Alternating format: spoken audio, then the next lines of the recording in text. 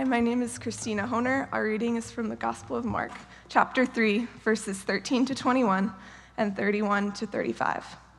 And Jesus went up on the mountain and called to him those whom he desired, and they came to him. And he appointed 12, whom he also named apostles, so that they might be with him, and he might send them out to preach and have authority to cast out demons.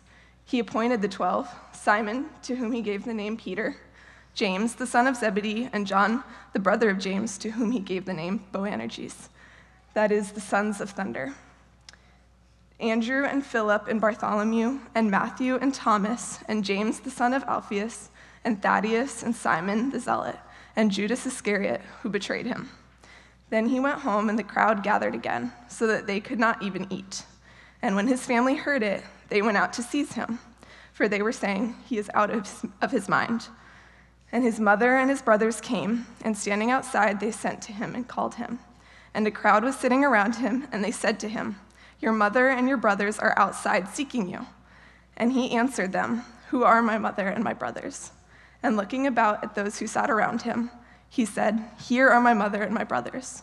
For whoever does the will of God, he is my brother and my sister and my mother." The word of the Lord.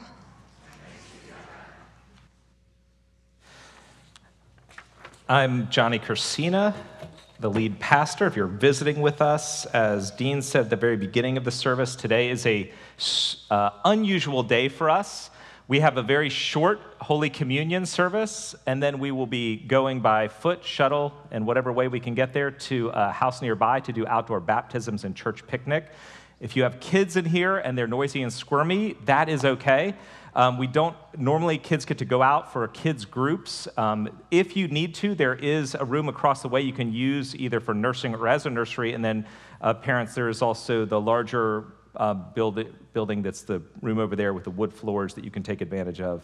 I feel like if I say it, kids are going to want to go there. Do you have memories of a family that you grew up in? Or do you think maybe your kids do? So I talked to some of my kids. I have kids who are older now. They're college age and older, about some of their memories, and it reminded me of some of mine raising them.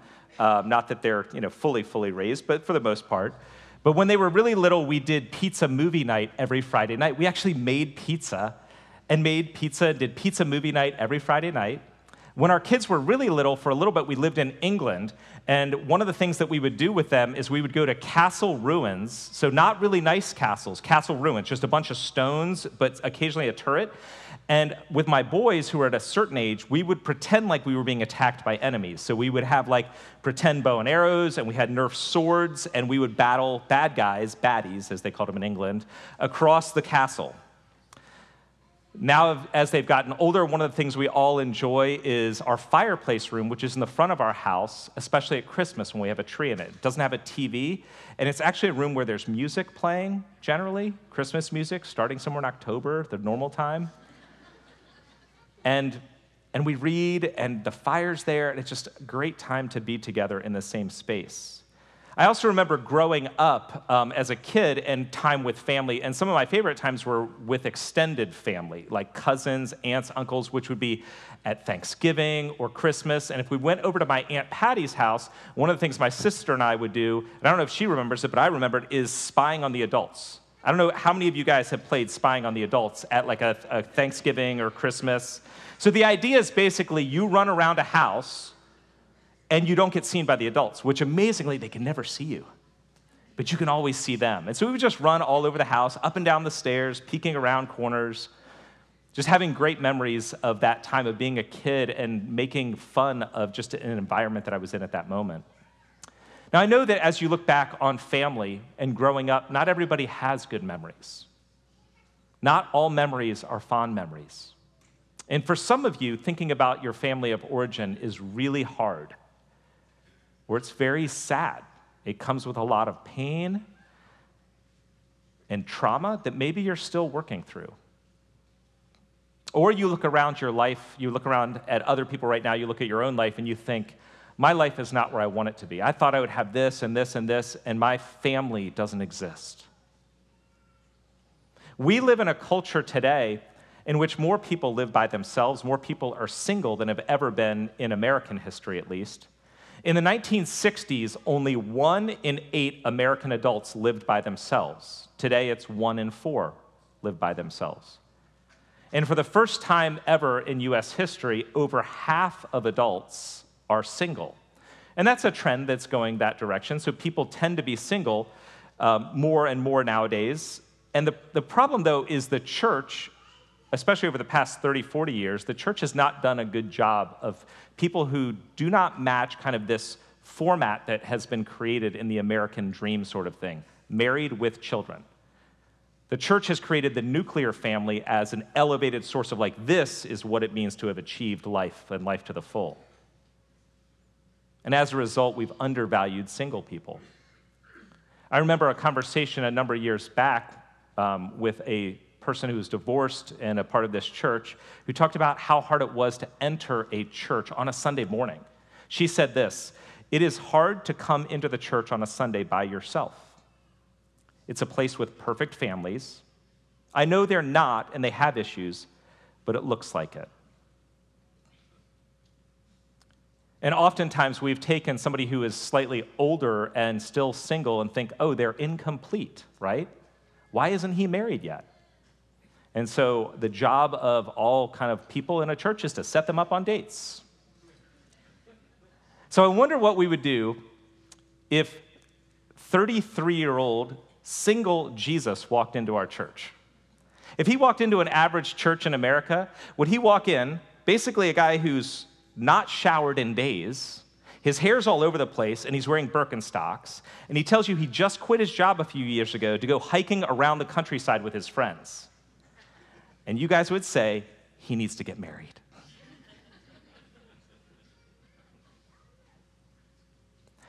We live in a culture that has a very different way of doing family and community than has ever been the case. We live in a modern world, an individualistic world. Now, it has a lot of good things. In America today, there's a lot of upward mobility. You can become who you want to become. There's economic opportunity.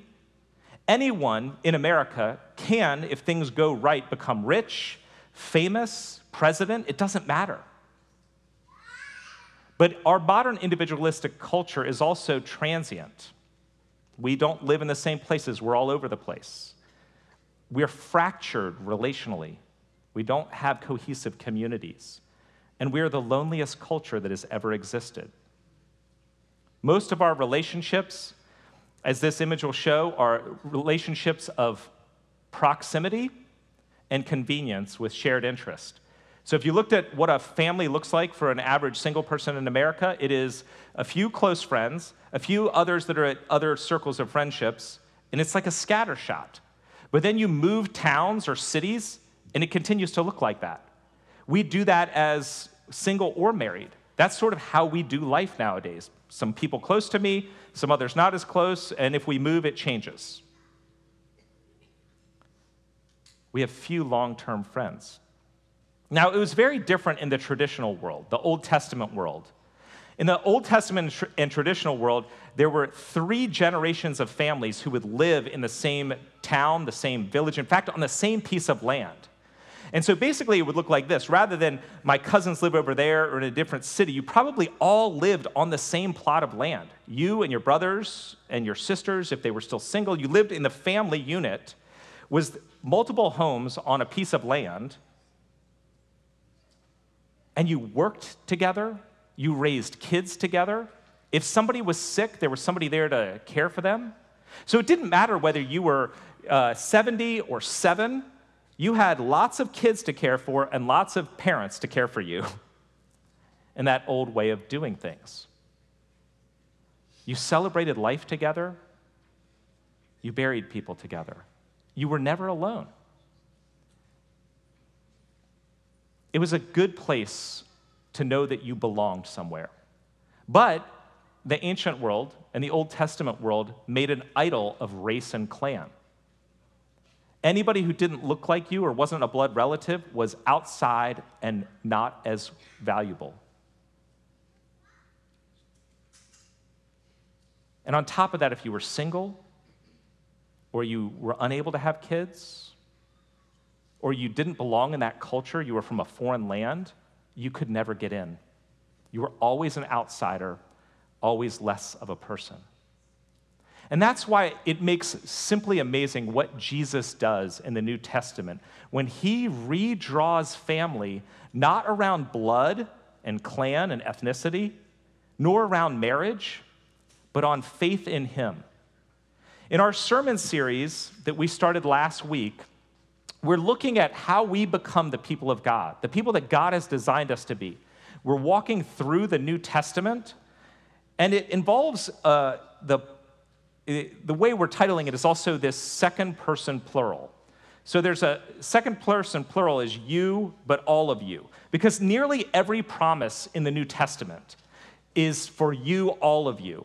So it is ustedes in Spanish, y'all in the South, yous in the Northeast. And of course, as I said last week, my favorite, yins, which is in the 412. It's this area of Pittsburgh that is where anyone says that. No one else does. But you get the idea. The New Testament talks about you, all of you. You're meant to be a community, becoming that sort of community, to step into that. And Jesus calls us into that. Paul builds on it, and it's part of the vision at the end of time, is that God is forming a people for himself.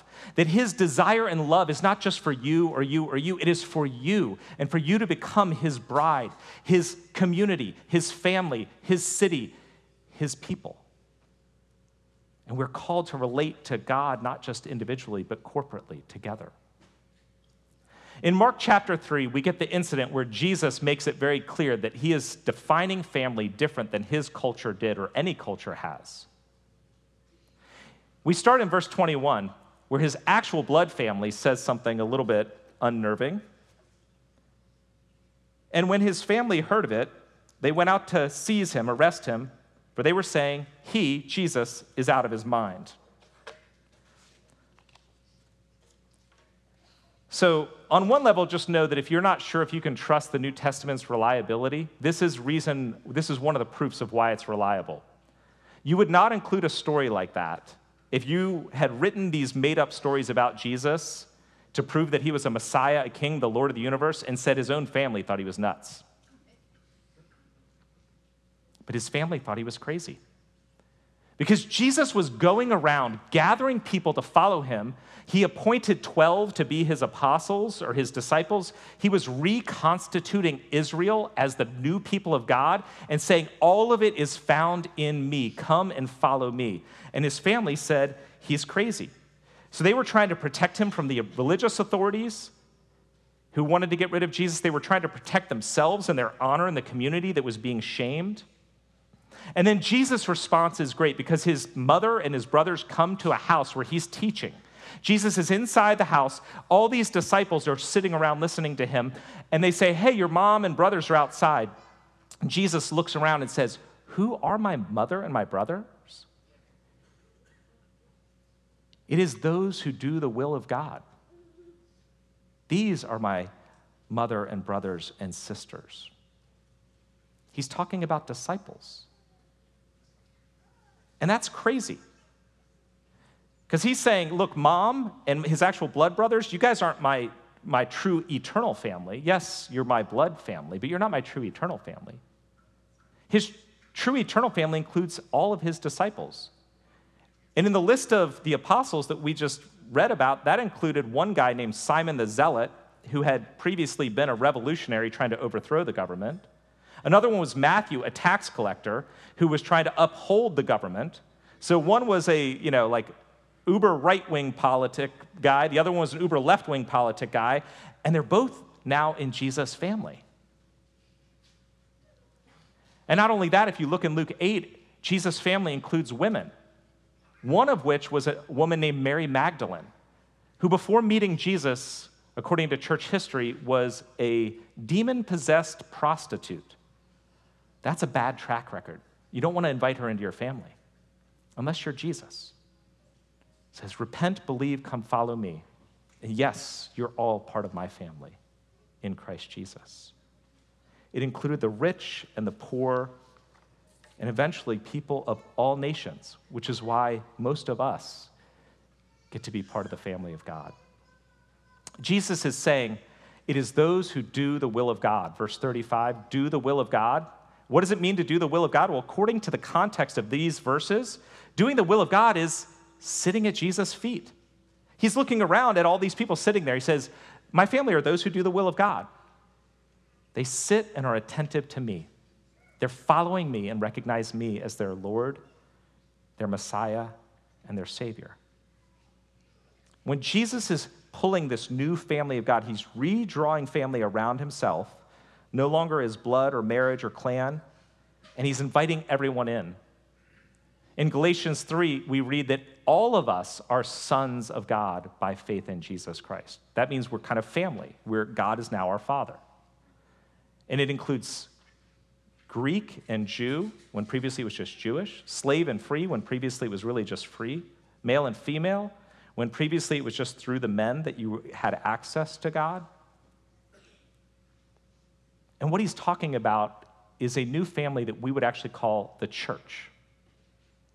Jen Oshman, in her book Welcome, part of the Love Your Church series, wrote this: the assumption of the entire New Testament is that as we surrender to Jesus and join the universal church, we will give our lives over to life in a local church. Church life is meant to be daily, local, and close, both geographically and relationally.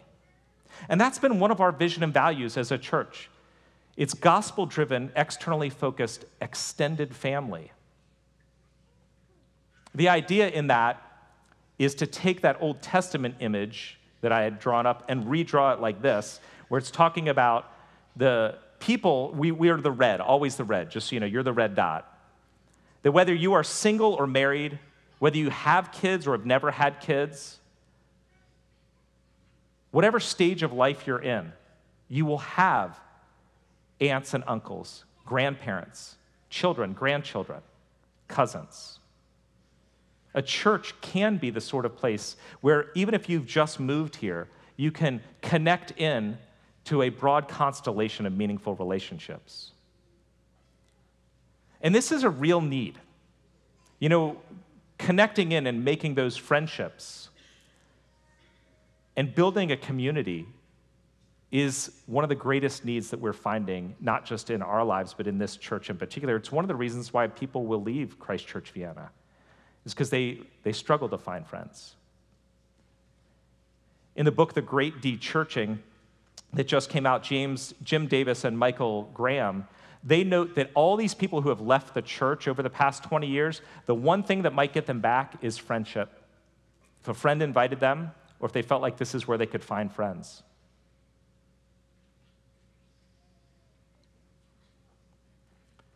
At Christ Church Vienna, that's one of the reasons why we emphasize small groups. So if you come on a Sunday morning, you're the red sitting over there, right, on the far left here. We've given you this image. It's one of your favorites, I know. So coming on Sunday mornings means you're just kind of sitting there. Getting involved in one of our fall or spring small groups means that you're getting to know some other people, and hopefully, over time, you find that one or two other people you can connect closely with. You build those friendships. But we do Sundays, we facilitate small groups, but the last one is actually the hardest, and it's one that we can't really totally facilitate. Because friendships and becoming friends and stepping in this way is actually a lot clunkier and harder than I'm making it sound. And so we have a vision that a 3-generation extended family would look like in our church. And it's like this last image, where you would have close friendships, and most likely your closest friends are going to be ones who have the same affinity and history as you. You're more likely to become friends with somebody who's in the same stage of life, about the same age, dealing with they have the same interests as you. But ideally, we're also pushing up and down to people who are older and younger than us, and even to people who are not like us, or maybe don't have the same connections or affinity. Cultivating friendships is not easy. It takes time and sacrifice. It's involving commitment to place and commitment to people over money or what I want on a given day. In order to get deeper relationships, you actually have to commit to a few people, connect often, and allow others to do so as well. Just know that some people are going to connect with one another more deeply on certain things. But even as we allow for affinities, there's some of us who have deep friendships, and other people who do not. And we need to always keep ourselves open to people who are outside of our current circle, because it's people who are moving in, people who are looking. You might find it easy to connect with somebody, somebody else finds it more difficult. Are we the kind of people who are open? And open to God. Who has God put on your heart? What do you need? Listen to God. Look, a church is not a club or an interest group. It is meant to be a family, the family of God. And I'm going to be honest, I've struggled with implementing that in Christ Church Vienna. We've been here for 12 years. Struggled with implementing the extended family metaphor because DC is transient, the way modern churches operate in general. It's hard to force good friendships. They grow over time and organically, and people get hurt, or they get frustrated, or they don't want to keep going. All of us are so busy with so little margin, and we don't have time for people anymore. And that's why I've been using the metaphor of home instead of just extended family. I talked about it last week, that home might be the better metaphor. A home is a place where kids, if a home is a good, healthy environment, a home is a place where a child can grow up with safety and provision. And so it means even when you're annoyed with your parents or you're fighting with your siblings, you know that you belong there. It's your home. And it feels like a secure place as you're a kid growing up in it, and a place where you can be yourself, be at ease and no longer trying to perform.